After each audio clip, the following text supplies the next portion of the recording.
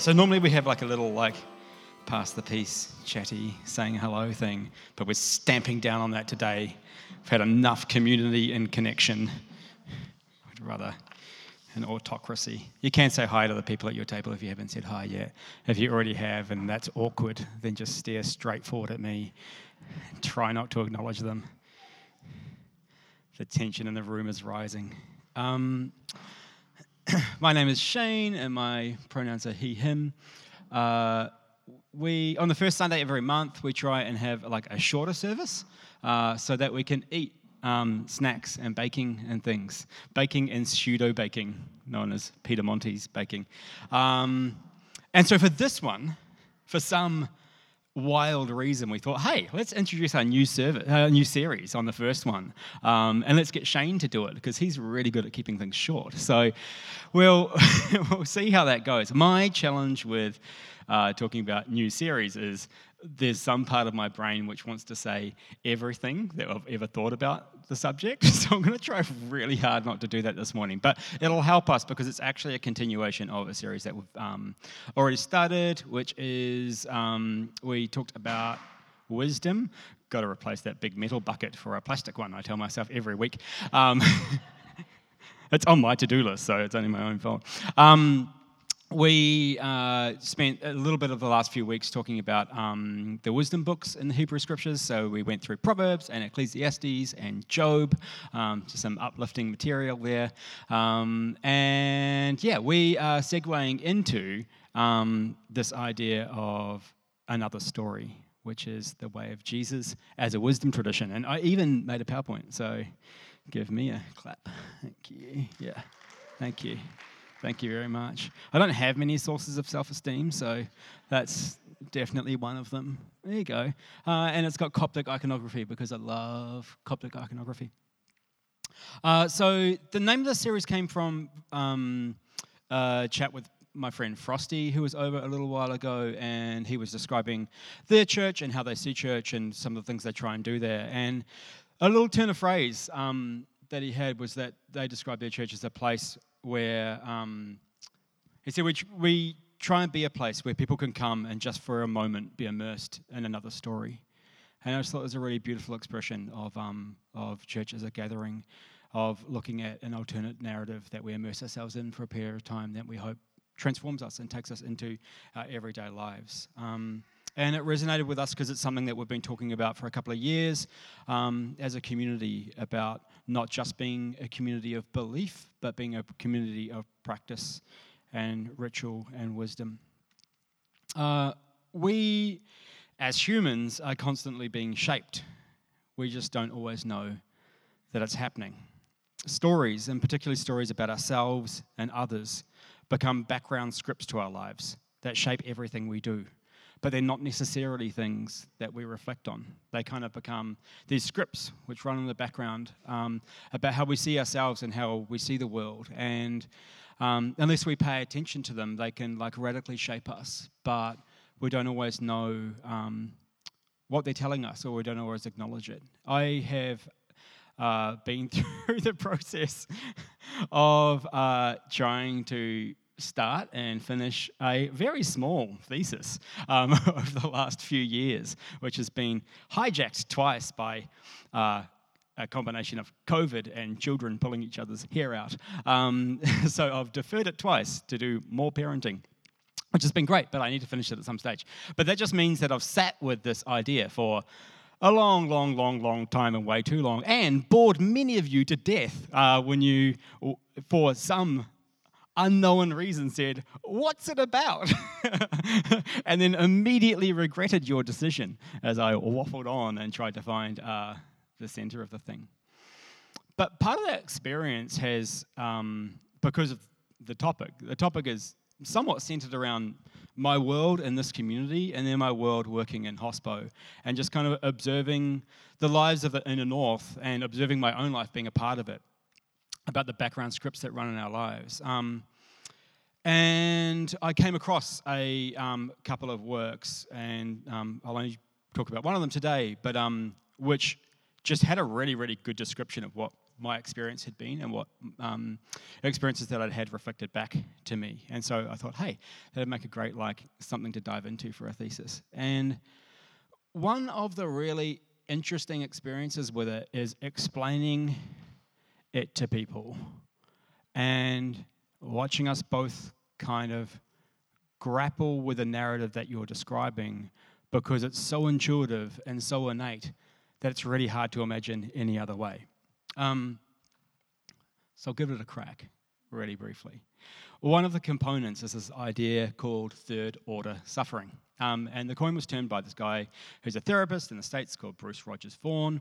And he experienced, doing kind of 30, 35 years of therapy, experienced the way that people described their problems over time has changed. And he's seeing a really, really common pattern in how that's happening. And so he wrote a book off the back of these observations called Caring for Souls in a Neoliberal Age. So we're not going to get too deeply into the economics this morning because I can already see many of you checking out. But basically he works in a North American context and has watched since the 70s people working under hyper-aggressive capitalism. And his theory is that it is changing the way in which we see ourselves, and it's changing the way in which we manage suffering.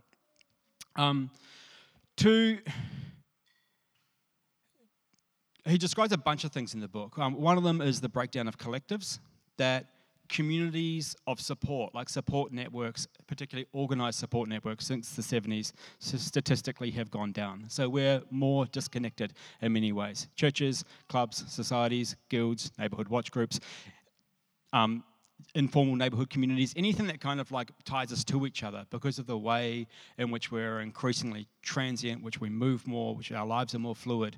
And our prioritization of freedom and autonomy means that we're less connected to stuff that provide regular rhythms, but also just regular ways of being seen by other people. He has observed that we live in an increasingly fluid and stratified society, and that he would say that the narrative of capitalism, which is that we are competing autonomous individuals who are all trying to work our way to the top, has become internalized, and that's kind of one of the major lenses through which we see ourselves. And that's led to an increasing value in freedom from obligation. If we want to be able to respond to the market, if we want to be able to pursue our dreams, if we want to be able to keep on moving upward in life and society, then having as few things tying us down as possible is a really good way of doing that. Because anything that you might be obligated to, that might hold you back, that you might owe anyone, might stop your next big move.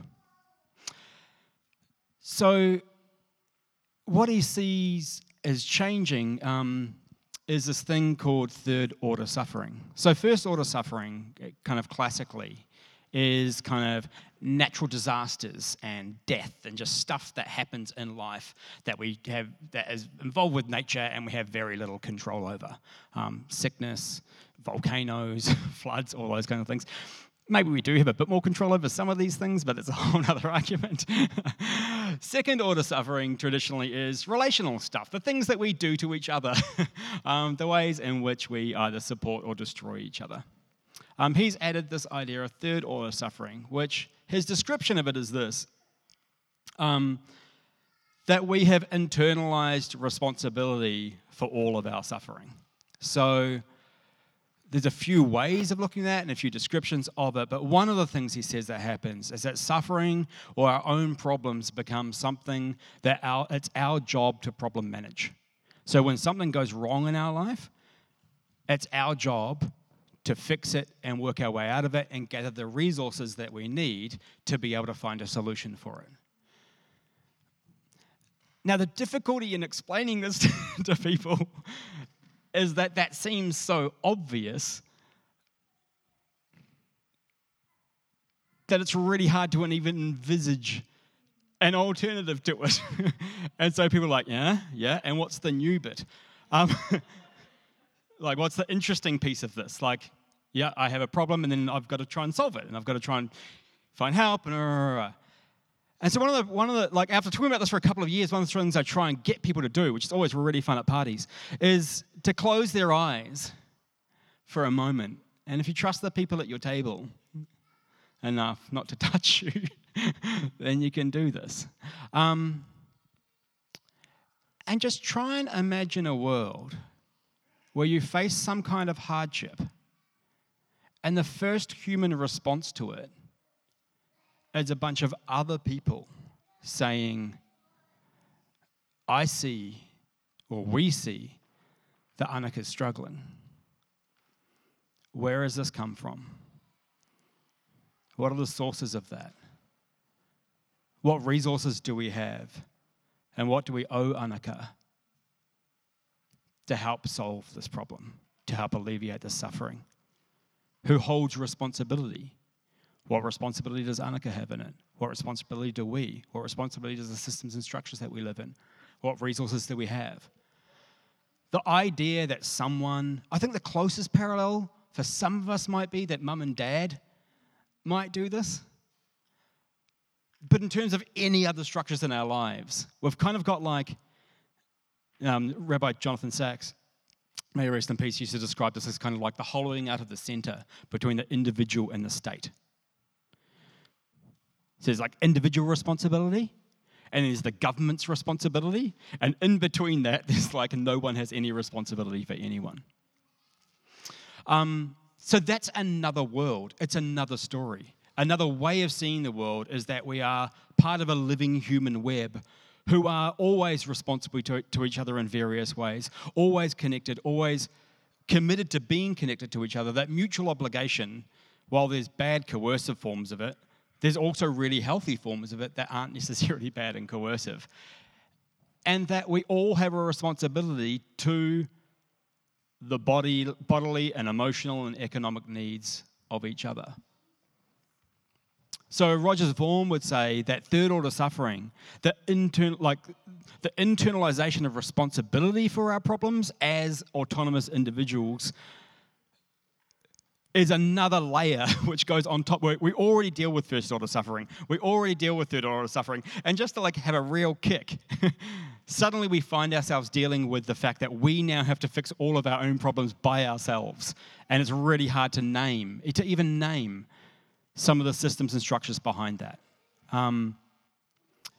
And just to help some of you, he's not arguing that there's no such thing as individual responsibility at all. But he's saying that the pendulum has swung so far one way that now we spend our lives basically trying to disentangle ourselves from owing anyone anything, because we know at some point we're going to have to deal with our own stuff, and we definitely don't want to be tied down to anyone else's. So what I'd say is that why that long rambling tangent is because we've got this background story about our lives and about our responsibility to the world that we carry with us, that's so obvious to us that we can't even conceive of another way of structuring the world. And the reason I want to write about that is because I think it's destroying us in so many ways. And I think that we need creative solutions to it, because we can't just go back to ye olde days, because our economic structures and society has changed. So we need new language around what it means to care for each other, what it means to be a part of the living human web. But I also kind of want to invite into the space the idea that the Jesus way has got resources and traditions and stories within it which might offer something to this landscape. Many of us were raised with a lens that Christianity was a belief system, that what mattered was working towards right belief and trying to bring our behavior in line with that. But too often this spiraled into endless arguments and divisions over semantics. We were convinced we were right about predestination as opposed to them over there, but that didn't necessarily make us kinder, healthier, more Jesus-y people. And this is not to disparage beliefs, because I believe that beliefs actually matter. But I think they don't necessarily, that nutting out our beliefs in isolation necessarily translate into the way that we live individually or corporately. I think that believing that God is good and believing that God loves all humans equally really matters. But I don't necessarily think that intellectually assenting to that necessarily changes how we feel or how we practice towards ourselves or our neighbours. And I think it came to a surprise for me when doing more study that Christianity as a rational, deductive belief system is a reasonably recent invention. There's always been arguments about belief, hence heresy trials. But there's been huge swathes of the church as well that have found it more helpful to think of belief of the Jesus way as a wisdom tradition, a path of stories, wisdom, rituals, and practices that shape our time together and our everyday lives, that help us walk together into a new way of being. So I think our question for this series is, what happens when we gather around the stories and wisdom of Jesus and allow them to shape us? What happens when we participate in rituals and practices together? When we create new language, new rituals, new practices? When we draw on ancient wisdom and rituals and practices and let them shape our lives? That as a community, as we practice these things together, as we discuss this stuff together, as we sit and marinate in that wisdom together, what happens to the story of our lives in the way that we see each other? Early Christians were known as followers of the way. They were seen as dangerous because of their strange practices and the fact they gathered around the stories of a crucified, failed Messiah. One of the key concerns in Greco-Roman society was their strange meals, which were an affront to the system at large. All of Greco-Roman society hung together on a very, very strong, strict hierarchical system of order, of who owed who what. And changing places was a threat to the structure. Christians practiced the strange meal where slaves and masters dined as equals and did this every week and sat next to each other. Meals were the number one kind of stratification of society. The rich and honorable ate first, and then the next ones, and the next ones, the next ones, right down to the slaves getting the scraps and then doing all the cleaning up while everyone else got to have an orgy. The Christian church had this meal of equality in which everyone ate together and everyone was invited to the same table. And I just can't help but think about that meal and about that practice over and over and over again. If you were a master sitting next to a slave, hearing their stories, asking them about their week, having to deal with them as an equal, how quickly that would subvert the common belief that they were subhuman and that they deserved their place. That the actual practice and experience of living into a new kind of wisdom and a new kind of story might shape and change the way they practice their lives. We can believe we're all equal in the eyes of God, but if we dine stratified, what becomes real? What happens when we let these practices seep into our bones? And so in the series, we're going to invite a bunch of stories into the room and sit with them together, and maybe even together create rituals and practices, and then also lean on some older ones, like communion, like the meal where everyone is equal. And today, because I forgot to tell Ashley, we now have 2 communions.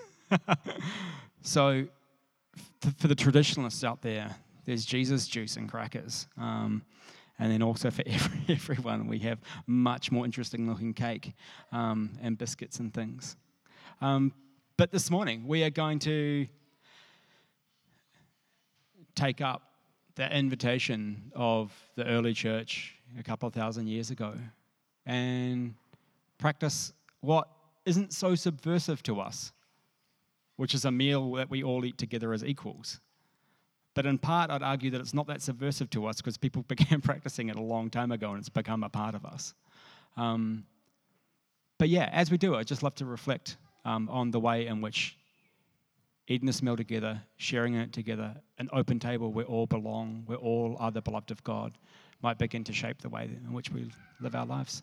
So, yeah, I'm going to close in prayer, and then we're going to eat and drink together. Jesus, as I have sat with your words, I've all too often found them offensive, difficult to comprehend, unbelievably challenging. But these stories and words have shaped me, and they've shaped us. I know that it's difficult to become aware of the stories that shape our lives and the things that run in the background. But we ask that you would continue to shape us, that we would be more loving, more kind, more generous, and more like you as we eat and drink together. Amen.